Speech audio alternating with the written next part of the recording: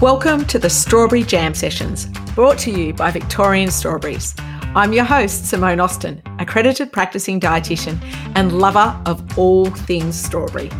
Each episode will bring you a punnet full of goodness to help you make the most of Victorian strawberries. So let's get to it.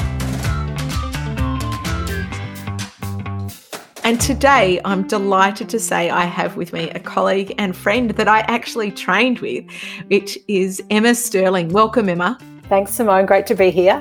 And before we get into it all, I do want to tell our audience a little bit about yourself because you've had a really interesting career.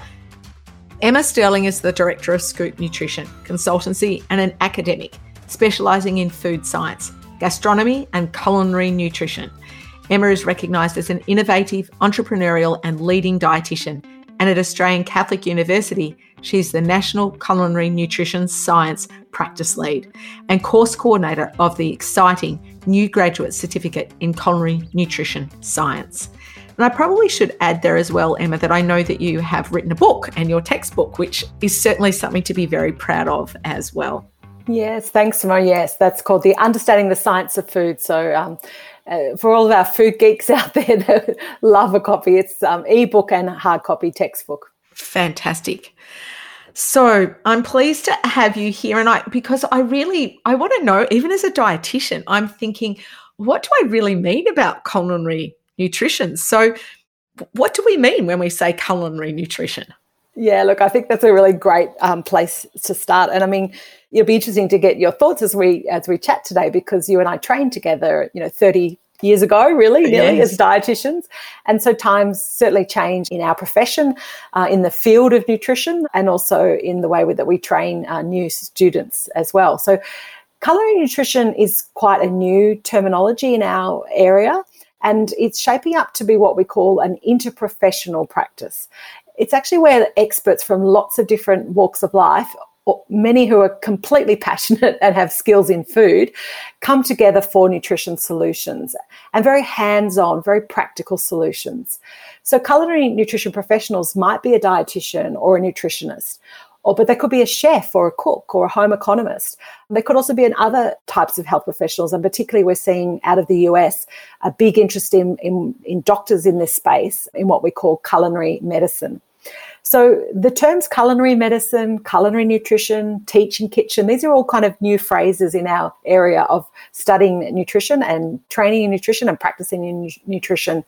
And actually at ACU, Australian Catholic University, we're as part of a global research group looking at publishing a paper hopefully later this year and actually defining these terms so that we can all speak about the things with a common language moving forward. But for our listeners out there that just love food and, love beautiful Victorian strawberries and all our gorgeous produce, which is just like me, think about combining all the great science that we know about nutrition with the creative flair that chefs have in the culinary arts. Think about merging those together for practical solutions. And that's not just a cooking class with people. That might be through supply chain innovation or recipe development, or just changing the eating environment in a school canteen so kids are nudged towards, eating the strawberries first. Yeah. And I just think that's so important, the fact what you said there was bringing of the different disciplines together, because I think that's probably, when I think about it as a dietitian, there probably just hasn't been enough focus of that culinary part and the nutrition coming together, because, if we don't enjoy our food and love how we eat it, the nutrition part is much harder to follow. Food is so much more than the nutrients that it provides, isn't it? It's all the taste and the traditions and everything that comes to it, and we can bring those things together. It's not a chef versus a dietitian, it's how that it all goes together, and I love that. It's definitely collaborative-based work and interprofessional practice, yeah. And I also just remember back at university, it often wasn't the favourite part of dietitians to be doing food service, but it's so, because it's much more interesting because we bring that love of food and that passion of how the food tastes. And as you said, from supply chains and understanding how that works and bringing it together. Yeah, so lots of new kind of areas of expertise and competency, and understanding that, if you want to work in a particular space, collaborate with a chef if you're a dietitian. Get the best of both worlds and partner together for those solutions. Yeah. Doesn't matter. And even if you're someone who's working in aged care, or if you have a relative or a family member in aged care, it can be thinking of those two things together. The nutrition and the culinary have to come together for people to actually eat the food, don't they? Absolutely. Absolutely. You've told a little bit about what you love doing now, but what got you really interested in dietetics and wanting to be, and then move on to this part, specialise in this part of dietetics? Yeah, so Simone, you probably remember back to our student days, we all came with different passions and I suppose triggers that got us into studying dietetics. I was always drawn from my love of food. So, I was always a food first or a food focused dietitian. I think I had the best of both worlds growing up. I grew up in multicultural, inner city Melbourne. We used to shop every week for our groceries, not at a supermarket. We would go to the South Melbourne market with my mum with the embarrassing trolley and, get all our lovely, dolmades and beautiful things. But then I had parents that were teachers, and we spent all of our very long school holidays on the farm in the country with, these wonderful women providers with CWA cakes and roasts and the whole idea of loving your farmer and really understanding where your food comes from. And I always was very privileged to have quite a bit of international travel growing up. So that kind of idea of food first. And I came into dietetics wanting to help people obviously find healthier solutions. But I soon learned I didn't want to say, go home and eat more vitamin C. I mean, what does that mean? I wanted to say, go home and eat a half a punnet of strawberries and do it this way and dollop it with this or cook it this way. And that was the solution. So I ended up having to get a lot of my professional development a little bit outside dietetics. I used to go to food festivals around the world or go to a cooking class in a remote location when I was traveling or speak to my chef friends. So I always was looking for other ways to upskill.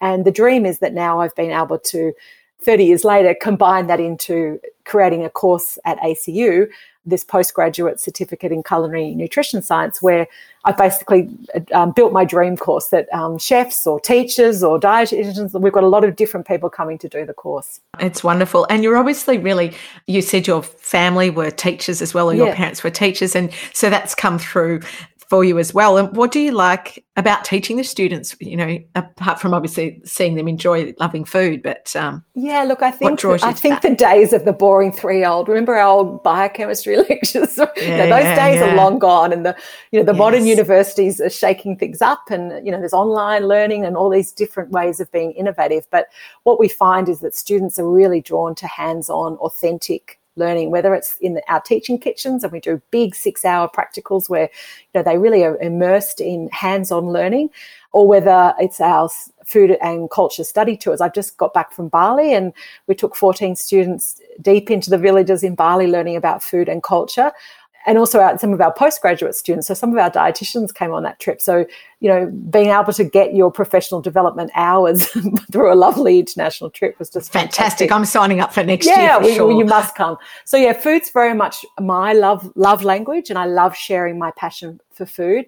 And I love seeing students respond to that. And I also we have some top chefs working for us in our program as the culinary instructors. So it's actually a dream for me to teach because the students absolutely love it. Yeah, absolutely. Just all those new innovative ways. And we can do some of that at home. I think, if you think about, we'll use the strawberry journey as a way, is that going to either pick some strawberries if you've got a pot in your garden, and you don't need to have a whole patch, you could have a pot, or you could be going to a strawberry farm to pick them, and then you're tasting them and eating them as you go and bringing them back. And then, what you experiment in the kitchen at home. We can replicate some of what you're doing in the university in a smaller scale at home, can't we? Absolutely, Simone. And I, most of my family are Western District farmers, and I've spent time of strawberry picking in Portland. So, always seeking out those opportunities for that food first knowledge. And culinary nutrition really starts with understanding where our food comes from and having what we call really good food literacy. So understanding the different types of foods, how they're grown, how they're produced, their flavor profile, how they match with different other flavors in a culinary applications. And you can start this on a very small scale in your own family. And I think, yes, if people have got children out there, I think it's really important to remember that just because a child might not like a food the first time, or even as an adult, it doesn't mean that they're not going to like it forever. So it is what you said. It's really about learn, where did it come from? Oh, getting some curiosity and smelling it and feeling it and squashing it and the texture in your mouth. And I can remember my kids, I hated sometimes mealtime because the mess everywhere, but it's all part of the learning, isn't it? And that love of food. Absolutely. And particularly in young children, we have that term neophobia, the fear of the unknown. And with food, we know it's particularly, for toddlers, it can be 12 plus, 13 plus times that they're exposed to a new food that allows them to then accept that food. So it's trial and trial again. Yeah. But, lead by flavour, lead with food as great pleasure. Be careful not to, label foods good and bad. I mean, there's nothing better than hand picking a sun-ripened strawberry from the vine when you're out, in the countryside. I mean, that warmed flavour of that beautiful, really luscious sweetness of the strawberry just kind of explodes in your mouth. Yeah. Yeah. And even as adults, I challenge our listeners to even find a food that you would like to like, but that you don't at the moment, and just try cooking it in some different ways, smelling it, texture, and just eating it numerous times. And I think often you will then learn to like it. And I can think of avocados and mangoes and coriander that I didn't like because I didn't grow up with those. Yes. They weren't part of my mum being German. They weren't part of what we ate and being in Victoria. So, but I love them all now. So, and it was just repeated exposure to them. I think I challenge everyone to do that. Yeah, I mean, we are learning in culinary nutrition. We do a lot of flavour science in our course and teach a lot of around different multisensory perceptions of food. And we certainly know that, you mentioned, just because you mentioned coriander, there are people that will never really, because we have different taste profiles and genetically we have differences. So, but certainly repeated exposure, and certainly something that you didn't like as a kid, go back and try it again as an adult and, seek it out in a really interesting way with great flavours. You might just be surprised. You actually think, oh, I actually do like that food. And some, I know that my partner, he tells me that some foods he didn't like because his mother boiled them to death. There were 8 kids in the family. So imagine cooking dinner for 10 people in the household all the time. You can imagine that sometimes a pot would have been forgotten in the Brussels sprouts or whatever it might have been, could have been a little overcooked. Yes. So and we've leached out a lot of the fantastic nutrients and all the flavour, and we know that those flavour compounds change that, and that's that cooking science that we're most interested in too, that food science of what is the optimal cooking. That's what culinary nutrition is as well. What are the optimal cooking conditions for this particular dish or this particular ingredient? And I think one of them is, I know when I did some work with a chef, zucchinis, he said they should never be boiled because they're like soggy dishcloths. You should always be roasting them or frying them also. And I think the same is often with those sulfur-containing vegetables, isn't it? You think That's right. Cabbage, Brussels sprouts and things, they're not going to be at their best for most people if they're boiled. They're going to be nicer. That's right. There's a point of no return. Yeah. And would you say roasting, because of the science, if they're going to caramelize a little bit of the natural sugars in there to make them taste better? Absolutely. We, in our teaching kitchen, in our first year program, we do some char grilled Brussels sprouts. So we skewer Brussels sprouts and we, char grill them and then finish them off in the combi oven, and then do this incredible vinaigrette with honey that goes over the top of them. So you're getting that sweetness as well to help mask the flavours. And people say, I've never tasted Brussels sprouts like this in my life before. It comes or even just shredding Brussels sprouts into a salad. There's many, many different, having them raw is quite a beautiful way to have them as well. Tell me a little bit about strawberries, because I know sometimes, putting them in a salad is a good idea, putting with balsamic vinegar. Can you tell me a little bit about maybe the science behind strawberries? Yeah, look, I think that the thing we love about strawberries is obviously, us as dietitians, is the health benefits. So, nature is an incredibly wonderful thing. It often shows us where the healthiest foods are by the colour that it gives them. And, look at strawberries, that beautiful, incredible rich red colour that comes from those anthocyanins and the antioxidants. So we know strawberries are incredible way to help meet your fruit serves a day. And they're actually incredibly versatile. So I think we lend ourselves in Australia to strawberries on pavlova, or strawberries with yogurt for dessert, or strawberries on your breakfast cereal. But I really encourage people to think about strawberries in other culinary applications. They're fantastic in salads, can make beautiful coulis, like a strawberry-based sauce. And think about pairing that with other meat-based dishes as well. So, something like a lovely roast pork with a strawberry coulis can go really well. Oh. So you don't always have to think about it just as a sweet application. There's all the savoury things. But the science around our berries is just only going to get stronger, and we certainly are seeing everything from mind, mood benefits to gut health benefits. The research just keeps getting stronger and stronger. So certainly, particularly in the peak of season, to enjoy our Victorian strawberries is a great way to go.